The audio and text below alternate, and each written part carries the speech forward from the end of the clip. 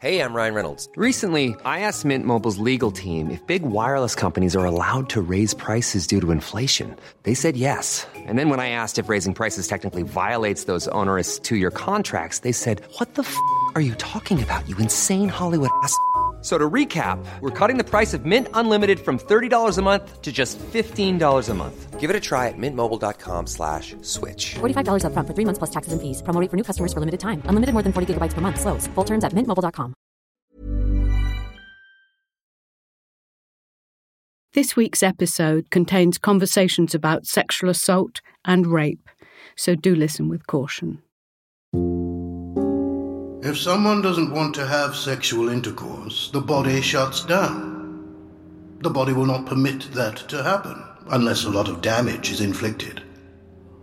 The victim in this case, although she wasn't necessarily willing, she didn't put up a fight. That was Judge Derek Johnson in 2008, completely misunderstanding biology and psychology. She was not in any sense pinned down. She could easily, physically, have made life harder, and as a result of this, it did not constitute rape. That's Judge Tolson, who did not believe a woman who said that the father of her son had raped her in 2020. Women who say no do not always mean no. It is not just a question of saying no, it is a question of how she says it, how she shows and makes it clear. If she doesn't want it, she only has to keep her legs shut, and she would not get it without force, and there will be marks of force being used. And this is Mr. Justice Wilde in 1982 demanding physical marks on a woman in order to believe she was raped.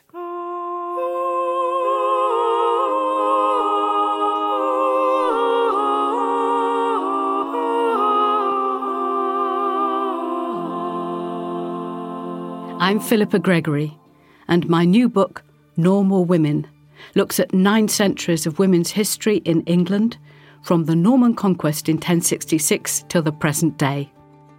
I'm interested in the women we don't know, their everyday lives, and this is an episode about the history of rape, how it has changed through history, and how we see it now. This is Normal Women Think About Rape. With me today is historian Joanna Burke, an academic expert on sexuality and sexual crime. Her book, Rape, A History, was key reading for my Normal Women research. Also with us is Soma Sara, an anti-rape activist and founder of an online platform that gives victims of sexual assault and harassment a space to anonymously share their experiences in the form of testimonies.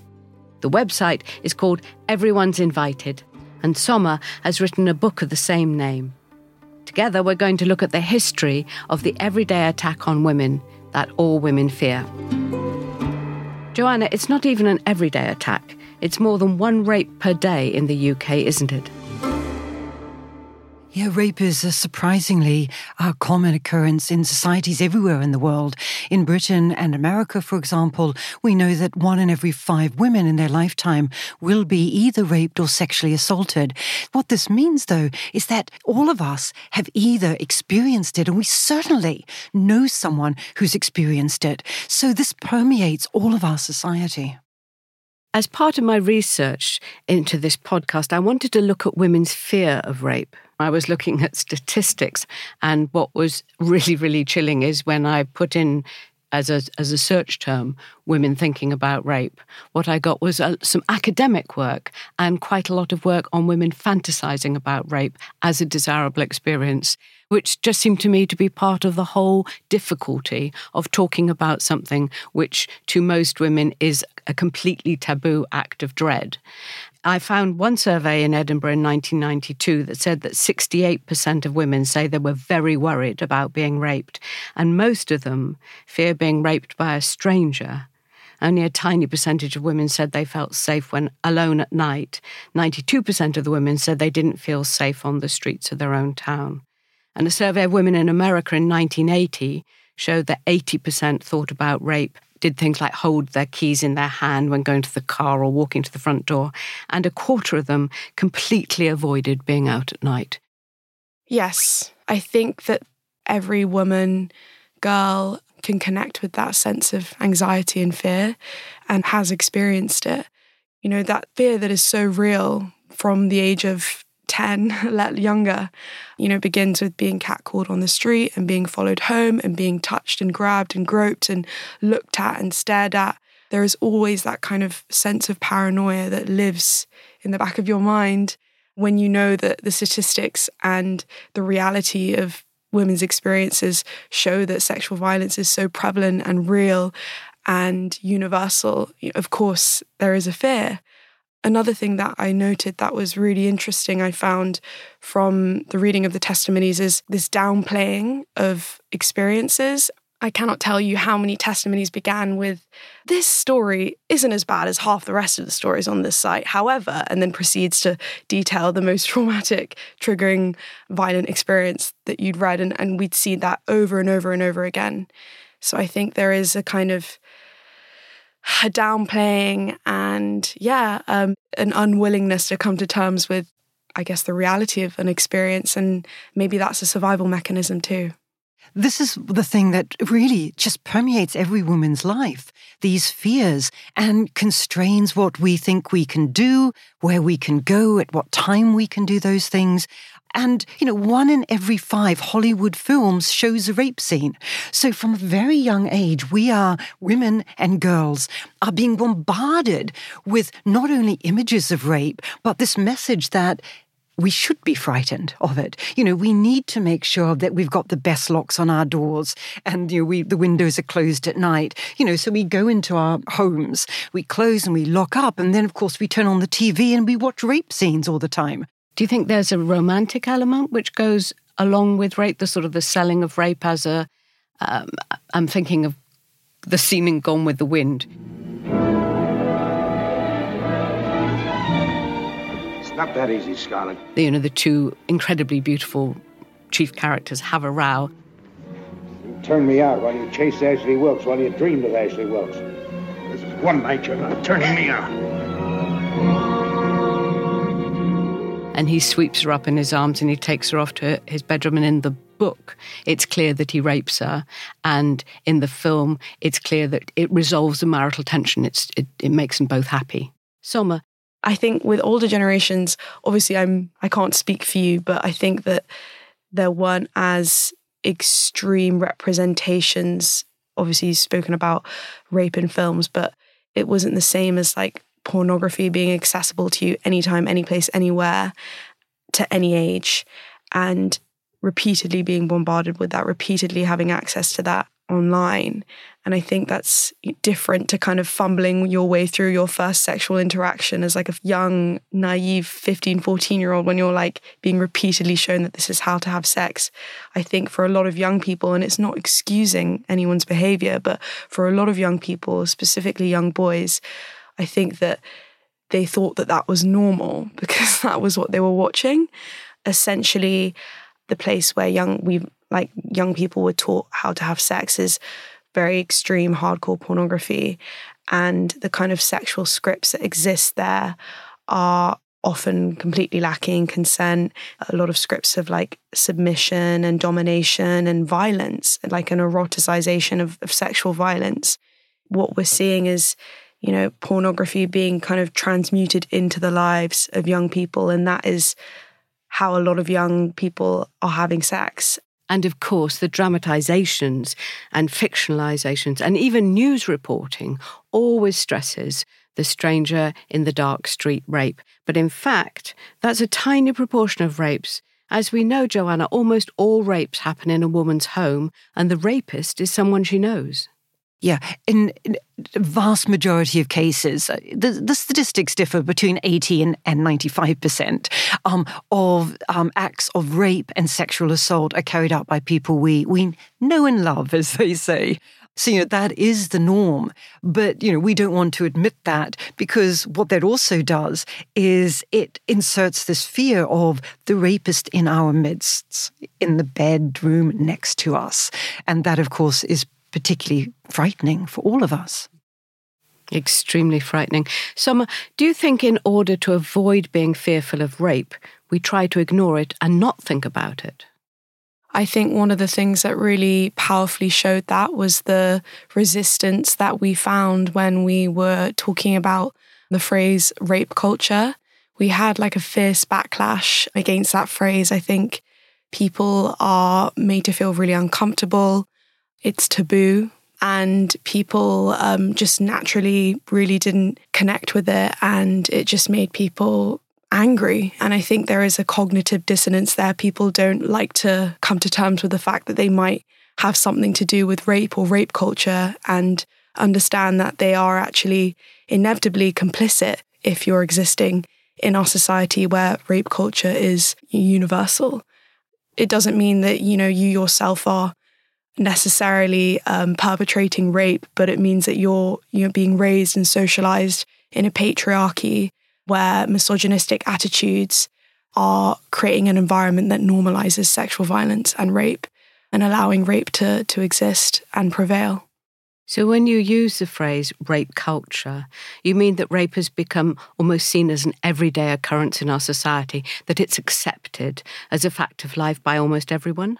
Hopefully, we would eventually get to a time where people would agree that it's an everyday occurrence, but I would define it as when attitudes, thoughts, and beliefs have the effect of normalizing sexual violence and trivializing sexual violence.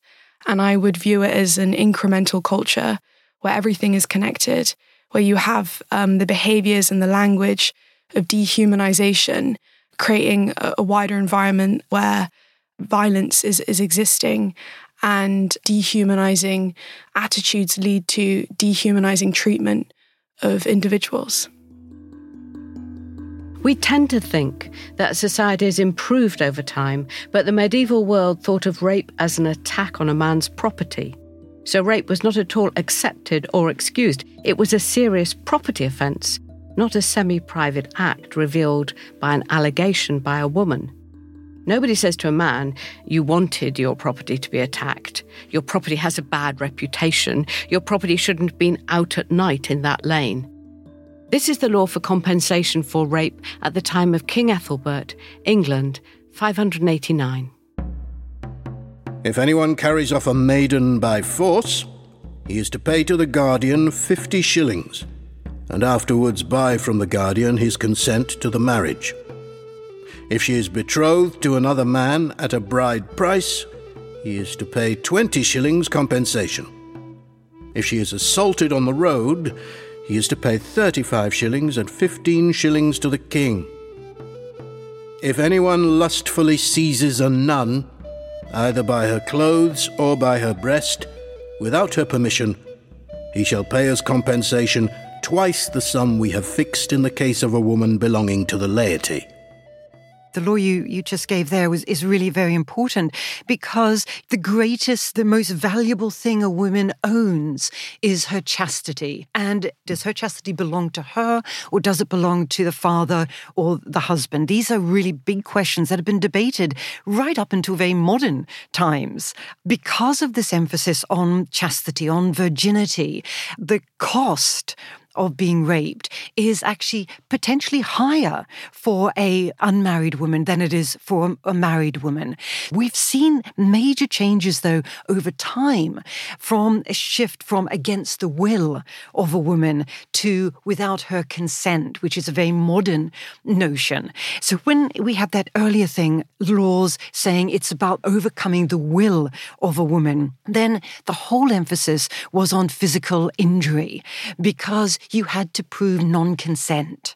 And the way you proved non-consent was by wounds on the body. So a woman was expected to fight to the death. And we still see this as late as the 1990s, where, if you get a case going to court and if there are not physical wounds, then the chances of any prosecution are extremely thin, totally unlikely.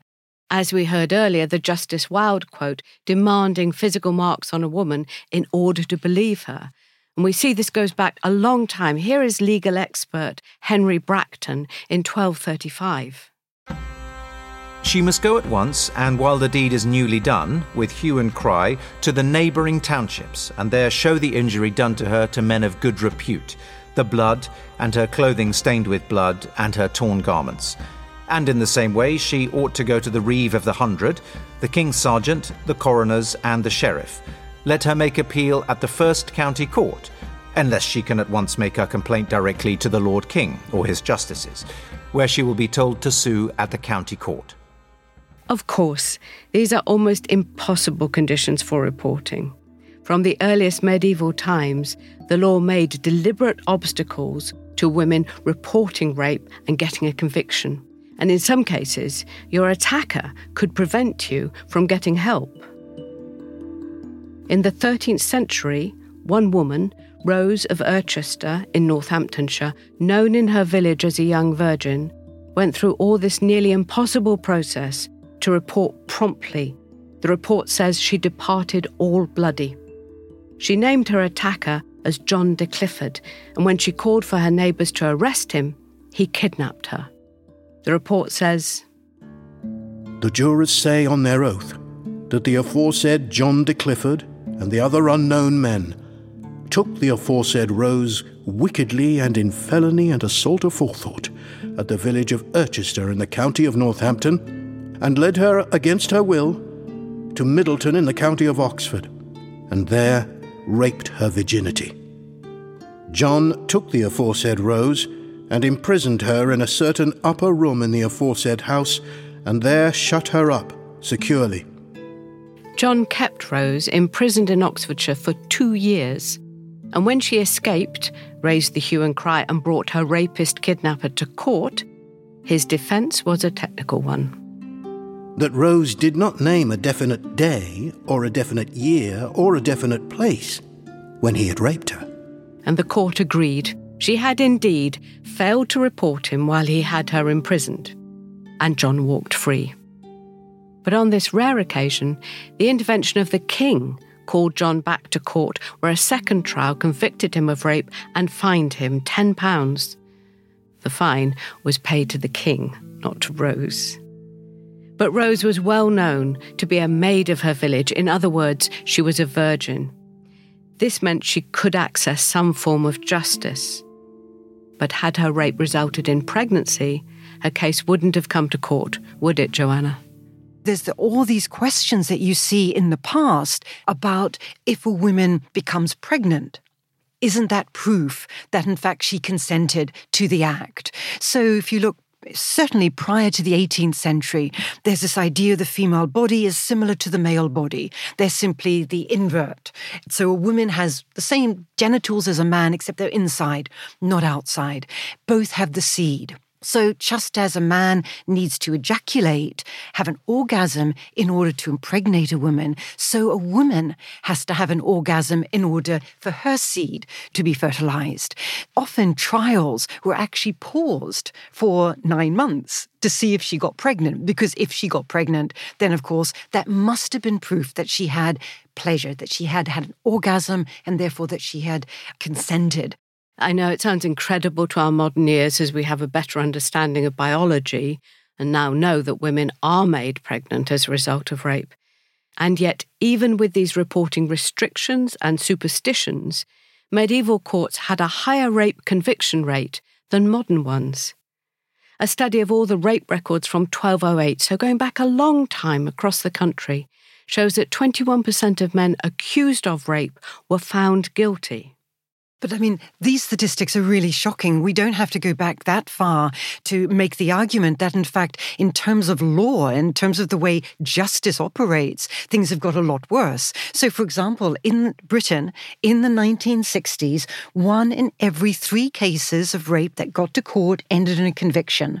1970s, 1 in 4. 1980s, 1 in 6. 1990s, 1 in 10. Today, it's 2%. So things have got worse. So we've had 40 years of feminist activism about rape. We've had 40 years of really good legal reforms, date rape, spousal rape, and all those sorts of things. And yet, and education, and things have got significantly worse. And one of the things we need, I think, to think, very carefully about is why that might be.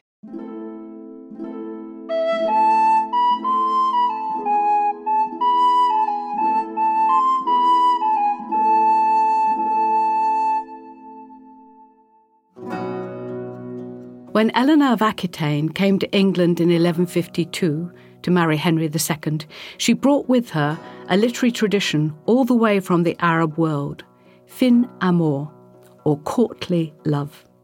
The poems were love stories about a closely guarded heroine and the noble young man who adores her. Their love, expressed in poetic dialogue and courageous acts, attains a high level of spirituality and, finally, union with God. Women in courtly love stories were perfect, without sin, and capable of stirring chaste passion in the hero. In The Knight's Tale, in Chaucer's Canterbury Tales, two noble men fall in love with the lady, Emily, the moment they see her in the garden. That Emily, that fairer was to seen than is the lily upon his stalker green. Young Emily, that fairer was of mien than is the lily on its stalk of green, and fresher in her colouring that strove with early roses in a Maytime grove. I know not which was fairer of the two. Was the finer of him too. Chaucer's young knights, like the lovers in early fin amour stories, are ready to die for love. And with a deep and piteous sigh he said, "The freshness of her beauty strikes me dead. Hers that I see, roaming in yonder place. Unless I gain the mercy of her grace, unless at least I see her day by day, I am but dead." There is no more to say. Inam but deed, there is no more to say.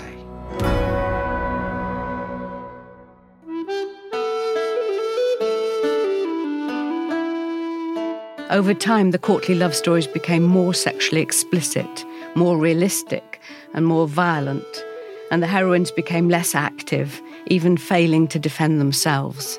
The metaphor of a noble youth finding his way into a castle and picking the rose in the walled garden changed to become a realistic fiction about the siege of a castle, a breaking down of doors, and entering without consent. The heroine was no longer icily commanding a lover's service. The hero was no longer pleading for a glance, satisfied with a lifetime of service. Now he was a housebreaker. He no longer found a rose in a walled garden. He found a vulnerable woman in her bedroom, and he had sex with her despite her protestations. What had begun as an elite art form, playing with the idea of worshipping an unobtainable idealized woman, developed into stories of violent entry. The stories spread into other forms, paintings, plays, jousts and masks, spreading countrywide far beyond the great houses, and even into fairy tales. Sleeping Beauty, kissed when she was unconscious, comes from an original Italian story when the comatose heroine is raped and made pregnant by a total stranger. Beauty and the Beast, the original story Beauty, is forced to live with the Beast because of his fatal threats against her family. Rape as a theme in literature, and now in all forms of art, has been described as romantic and even glamorized. Soma, do you see this in the modern world as well, the glamorization of violence? Definitely seeing the glamorization of violence in media and popular culture and art and music, the language that's used and the imagery that we're bombarded with. I'm just thinking of the song like Blurred Lines, the kind of back and forth. If you just think about the lyrics of that song, it's meant to be like a fun, silly song about sex, but it's about rape culture. It's about, I know you want it, I'm here to domesticate you, and like it's just everywhere, like in popular culture, and totally normalized. It doesn't look like the beautiful women in the castle being romanticized by a knight but it's the same kind of ideas and distributions of power, I think, and a lack of consent is still existing. I don't want to give the singer Robin Thicke airtime, but for those of you who haven't heard his hit Blurred Lines, he repeatedly tells a woman that he knows she wants it. For me, it's really a rapist's anthem. Initially, the video went really viral and it was incredibly controversial because it was saying that it glorified rape culture and it was over the top. And the main model, Emily Ratajkowski, actually wrote later on that she was sexually assaulted on set. Robin Thicke hasn't addressed these allegations despite previous requests for comment, but it really plays into the bigger picture of how women are treated, doesn't it? Yeah, it is rape culture. That's what it is. It's the attitudes and beliefs leading to the actual experience of violence. She was groped by the main singer without consent. So I think that's a very modern example. It's an exact example of the translation from the art to the life. So it goes from a music video that glamorizes and excuses rape to a sexual assault, from a form of art to life. And that's exactly what I say happens in the medieval world, from the troubadour songs of courtly rape to real life. You actually see the language transfer in a court report of 1481, a Sussex court, when William Pye of Lewes, a clerk, just a low-level churchman, was accused of 2 assaults. One was on a member of the jury who was supposed to be hearing his case. The clerk of the court, writing in Latin, recorded what happened. He made an assault on Thomas Piper, one of the said jurymen, by force and arms, viz. With sticks and knives, and struck, wounded and maltreated him, against the peace of the Lord King. It's a standard description of violence, but when the clerk of the court recorded the assault on a woman, Alice Martin, the tone of the report changes. Alice Martin had been William Pye's mistress, and the court heard that he broke into her home at Southover, near Lewes, where she lived with her husband Thomas Martin. And then and there made an assault on Alice, wife of the said Thomas, and with his stones stoned her, and struck her, and with his carnal lance wounded her and maltreated her, so that her life was despaired of, against the peace of the Lord King. In the poetic language conceals the violence of the attack. William Pye may have stoned his former lover, or he may have sexually assaulted her with his stones, his testicles. He certainly violently raped her. She was so severely injured that her life was despaired of.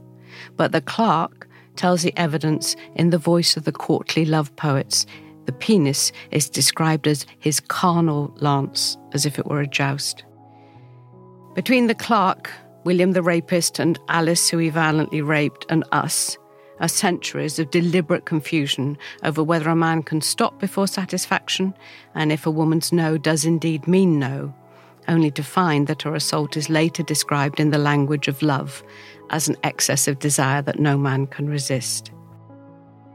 Joanna, do you think there is a sort of an overlay of the language of love onto the language of rape, and that's one of the things that causes the difficulty for us to understand it? I think there is an overlay of the language. I mean, even in courts today, words like seduction are used as though, this was a consensual event. So there is this overlay, and it is raced and it is classed, all of these issues.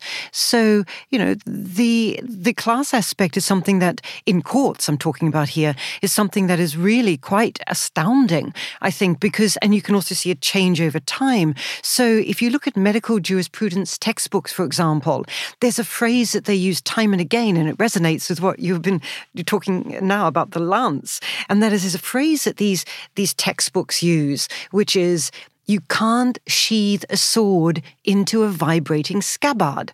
So in other words, the penis becomes the sword. The vagina and vulva is sort of this scabbard that if it just vibrates, a rape can't take place.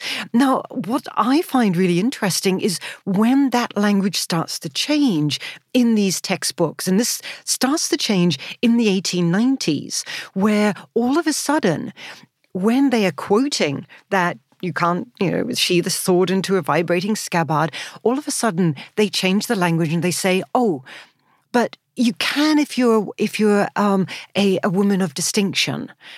So in other words, they start making a class distinction between, your working class woman who, if she just vibrates, she can, stop the attack, versus your delicate middle class women.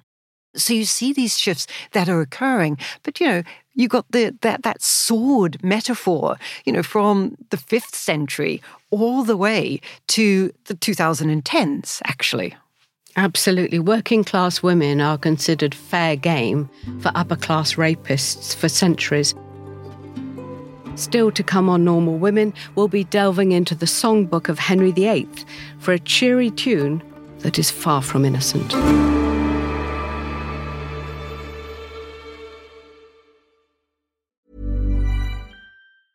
Cool fact, a crocodile can't stick out its tongue. Also, you can get health insurance for a month or just under a year in some states. United Healthcare short-term insurance plans, underwritten by Golden Rule Insurance Company, offer flexible, budget-friendly coverage for you. Learn more at UH1.com. Many of us have those stubborn pounds that seem impossible to lose, no matter how good we eat or how hard we work out. My solution is PlushCare. PlushCare is a leading telehealth provider with doctors who are there for you day and night to partner with you in your weight loss journey. They can prescribe FDA-approved weight loss medications like Wegovy and Zepbound for those who qualify. Plus, they accept most insurance plans. To get started, visit plushcare.com/weightloss. That's plushcare.com/weightloss.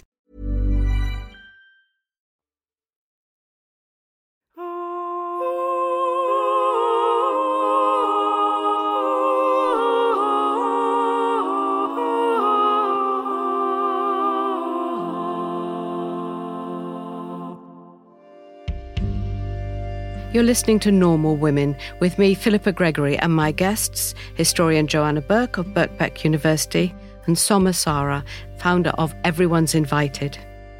Here's a song about an upper-class man meeting a milkmaid in the 1400s. Hey, trolley, lolly, low maid, whither go you? I go to the meadow to milk my cow. Then at the meadow I will you meet, to gather the flowers both fair and sweet. This song from the later 15th century starts innocently enough. Boy meets girl on a country lane and takes a shine to her. But it doesn't take long for him to demand her virginity. Ye have my heart, say what ye will. Wherefore ye must my mind fulfill. And grant me here your maidenhead, or else I shall for you be dead. Or else I shall for you be dead. When the milkmaid refuses, he promises he will spare her this time, but next time she must beware. Then for this once I shall you spare. Then for this once I shall you spare. But the next time ye must beware. How in the meadow yet milk your cow. Adieu, farewell, and kiss me now. Nay, in good faith I will not dwell with you. I pray you, sir, let me go milk my cow. Unbelievably, that's from a songbook from the musicians at the court of Henry VIII. The King of England, who prided himself on chivalry, agreed with his subjects that working-class women could be threatened with sex, and their refusal meant nothing. There's a rumour from the time that Henry's then favourite, Thomas Culpeper, raped the wife of a park keeper, and when someone tried to arrest him, the man was killed in the struggle. It was said that the king had pardoned Culpeper both for the rape and the killing. The use of working-class women, with or without their full consent, becomes almost official in the Victorian period, when the myth of sexual desire being solely a male issue gets merged with the myth that it's bad for men's health for them not to have sexual gratification, that the man can't stop myth becomes really powerful and inspires criminologist William Bonga to say in 1872, every normally constituted man would be a born rapist if the sexual appetite could find no other means of satisfaction. But 100 years after this, people started redefining rape and asking if it were perhaps not an act of excessive, uncontrollable desire, but one of power.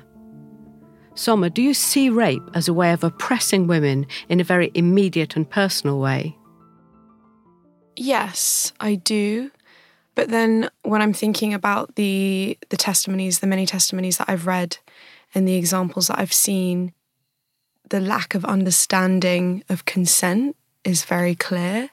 I don't know if it's correct to frame it in this way, but maybe like an unconscious act of power in that absence of knowledge for a younger generation that have kind of learnt about sex through like hardcore pornography and a really highly sexualized culture where, that they weren't really aware of and understood essentially consent, or they thought it was normal because that was what they were being shown as normal in porn.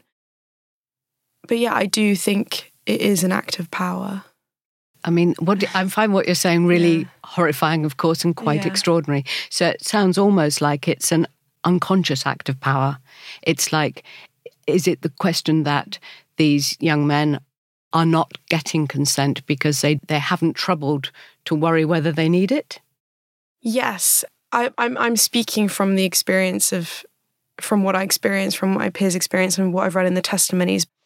Can I just come in here? Because, I mean, absolutely what you're saying really resonates with my work strongly. When we're talking about questions about rape and power, there's also a history to that whole debate within feminism and within sexuality thought more generally. And you're talking really eloquently about these individual relationships between sex and power and how that's negotiated and how you learn about these things. But of course, there's also a broader picture about sex and power, which states that rape is an instrument of power by men against women and girls.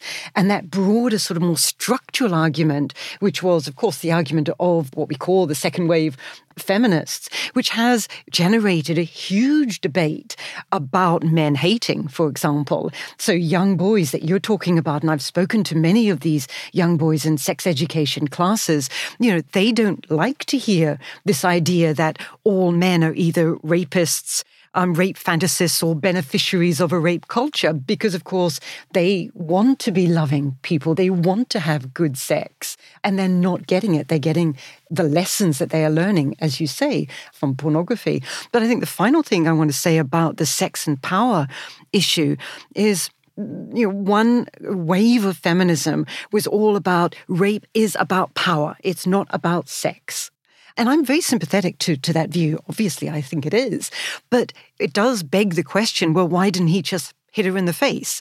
And so many victims, the fact that it is about sex and their sexuality is actually the relevant thing. It is different from a punch in the face. So, I think there's a new wave of feminists who are saying, actually, we need to acknowledge that it's not only about power, it's also about sexuality, and the sexuality that we are learning, or a lot of particularly young people are learning from pornography. I think that's really interesting what you're saying, because the idea of rape being about power is implying the kind of idea of overt violence and like a physical overpowering.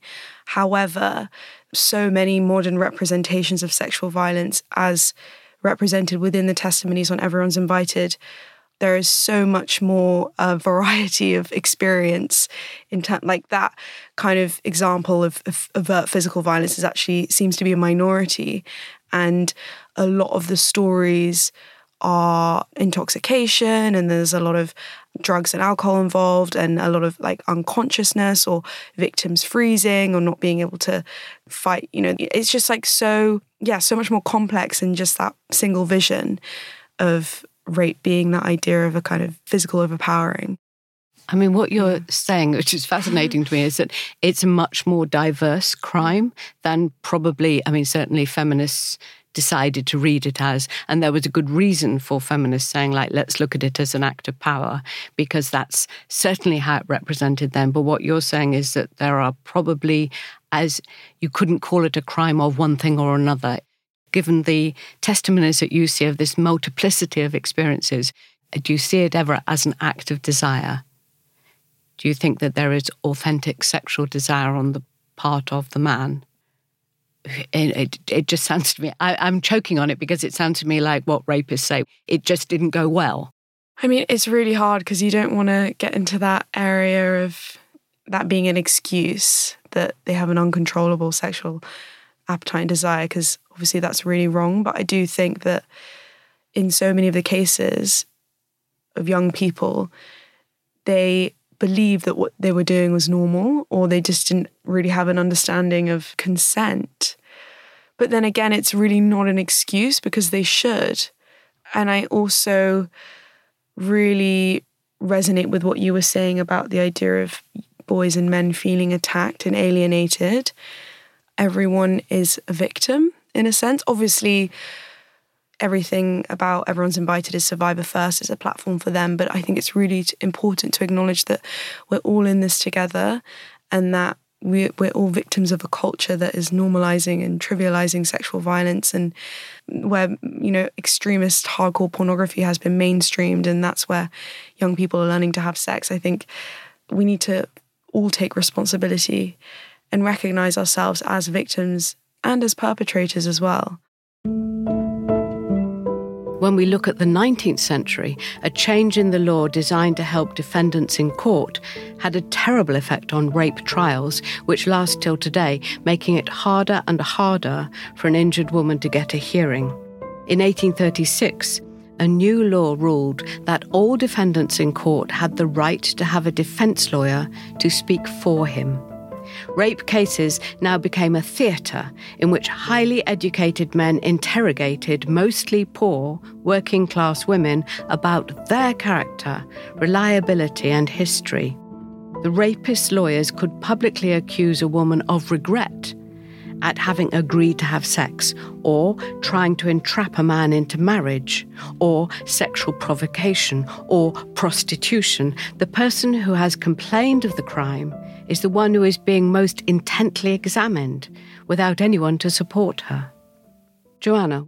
These are highly influential elite textbooks which are used in courts. But one of my favourites, one of the most disgusting ones, I think, is a claim that, the jurors ought to watch the woman as she is giving evidence. Is she wearing lipstick? How does she cross her legs when she is sitting giving evidence? This whole culture of observing the woman for the signs of what the man did, that somehow she must have wanted it, she must have enticed him. And there was a huge survey that was done just a few years ago, which showed that 1/3 of women thought that if another woman, of course, had been wearing a short skirt and had then subsequently been raped, that somehow she was partly responsible. 1/3 of women thought that. These are things that are permeating our entire society, and they are going to be difficult to dislodge. Soma, do your testimonies talk about the experience of making accusations, and is that difficult? Yeah, that's one of the most significant themes within the testimonies, how survivors are re-traumatized when they report or when they attempt to make accusations, and how they're shamed, victim-blamed, ostracized, isolated by their communities, by their families, by their school communities, and they're not believed, and how traumatic that experience itself is. It's often worse than the experience of violence itself. Psychologists can call it a secondary assault. I think it just goes to show how powerful these rape myths are. One of the most kind of profound things about Everyone's Invited, so many people are writing, this is the first time I've ever spoken or written about my experience on an anonymous platform online. Like, what does that say about the world that we live in, that they can't go to their mum or dad or friend or the police? Like, it's really devastating situation that the only place where they feel safe to share is an anonymous platform, because there is so much shame and stigma and shaming in wider society in their lives. We, as a community, need to think much more creatively about how we want to address this issue, because actually relying solely on the police and the court system is not actually going to take us very far, because of, as you say, re-traumatization, but also the sort of carceral feminist, lock them up, throw away the key. Actually, victim survivors themselves don't necessarily want that as the final outcome. So that makes them even more reluctant to talk about it, and certainly to go to the police. So thinking more constructively and more imaginatively about other forms of justice, other forms of restoration of a woman's dignity or a person's dignity, I think is really important here. I would agree with you there, and I think it's a huge barrier to reporting. What we've seen is that so many survivors don't actually want to go down that route at all. Obviously, first of all, they know that it's like a 2% chance of anything, justice being received. And second of all, they don't want to be re-traumatized. And third of all, they don't necessarily want their perpetrator to go to prison. I think so many people want an acknowledgement and an apology, an opportunity to speak out and articulate their experience and feel validated and a chance to heal. And that doesn't always include the traditional form of justice, especially in the state that it's in this country today. But if the Victims Commissioner said that basically we have decriminalised rape because of our lack of prosecution and our lack of conviction, the conviction rate is so low that you can be pretty sure if you're a man and you rape somebody that nobody's going to come knocking on your door and nobody's going to send you to prison. When we're talking like this about what do victims want to do, are we not in danger of kind of going with that to saying, well, let's decriminalise rape? And then I'm feeling very old-fashioned here because I'm going like, surely we don't want to go further down the road of saying it's not a criminal offence, it's an offence against a person, and you have to, like the medieval world, compensate her in some way for that experience. Clearly, a custodial sentence is something that a lot of victim survivors do want, and it's something that may be appropriate. And also, very clearly, I don't think anyone is arguing for the decriminalisation of these horrendous crimes, but it is about asking the victim survivors themselves what is appropriate for you and listening to their voices a lot more than we are doing right now. And do we think that would reduce the amount of rape, which is clearly the biggest thing? Well, it would actually increase conviction rates because one of the many problems that we have when cases get to court is that jurors say, it's not as serious enough to send them into prison. And so they end up getting no punishment whatsoever. And that sends a huge message out to people that not only are you going to get away with it, but actually it's not that bad what you did. We don't want to send out that message to people. Whereas with lesser penalties and different ways of giving back the dignity for victim survivors, we're actually spreading a different message, which is this is just not right what people, generally boys and men, are doing. As Soma was saying, it's the culture that's got to change. Yes, the culture is in desperate need of changing. Education for young people, old people, it's so important. If you haven't spoken to your child about sex and sending nudes and porn, consent and boundaries and respect and empathy, if they experience sexual violence, how can you expect them to come to you? An older generation needs to become knowledgeable and attentive and aware and in tune with the experiences of young people in a social media, digital age, and how sexual violence is existing on a different platform in a different realm. So there needs to be this kind of bridging of generational gaps and sharing of knowledge and language and terminology. So we're empowering everyone to be able to not only identify these experiences, but report and seek support if something has happened to them. Joanna, what do you think? The whole sex education, no means no. I mean, come on. We've surely gone well beyond that in terms of consent. One of the messages that certainly I believe we need to be getting across is actually, you know what, boys and men? You get better sex if your partner really wants it. So this affirmative consent thing means you're going to get better sex as well. Soma Sera, Joanna Burke, thank you very much. If you have been affected by any of the content in this episode of Normal Women, please do take a look at Soma's website, everyone'sinvited.uk. And more help and support can be found via the charity rapecrisis.org.uk. Next time on the Normal Women podcast, normal women are a weaker vessel. I'll be looking at the battle for equality in heaven as well as earth, When were women good enough to be vicars? With former pop star and former vicar Reverend Richard Coles and historian of the ordination of women Dr. Grace Heaton. I do hope you'll join us. All of the themes explored in this series can be found in my book, Normal Women, 900 Years of Making History. And if you've enjoyed this episode, please tell the normal women in your life about it. Hope you'll be joining me soon.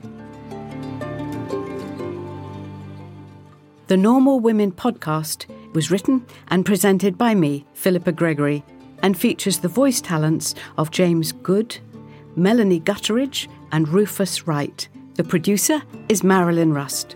Executive producer is Kate Ford. Sound design is by Tom Birchall and includes original music by Juliet Pochin. Commissioning editor for William Collins is Arabella Pike.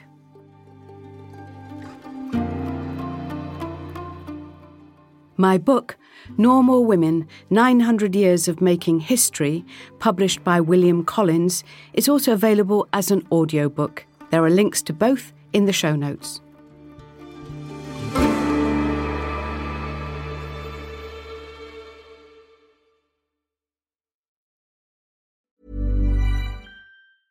Mom deserves the best, and there's no better place to shop for Mother's Day than Whole Foods Market. They're your destination for unbeatable savings, from premium gifts to show-stopping flowers and irresistible desserts. Start by saving 33% with Prime on all body care and candles. Then get a 15-stem bunch of tulips for just $9.99 each with Prime. Round out Mom's menu with festive rosé, irresistible berry chantilly cake, and more special treats. Come celebrate Mother's Day at Whole Foods Market.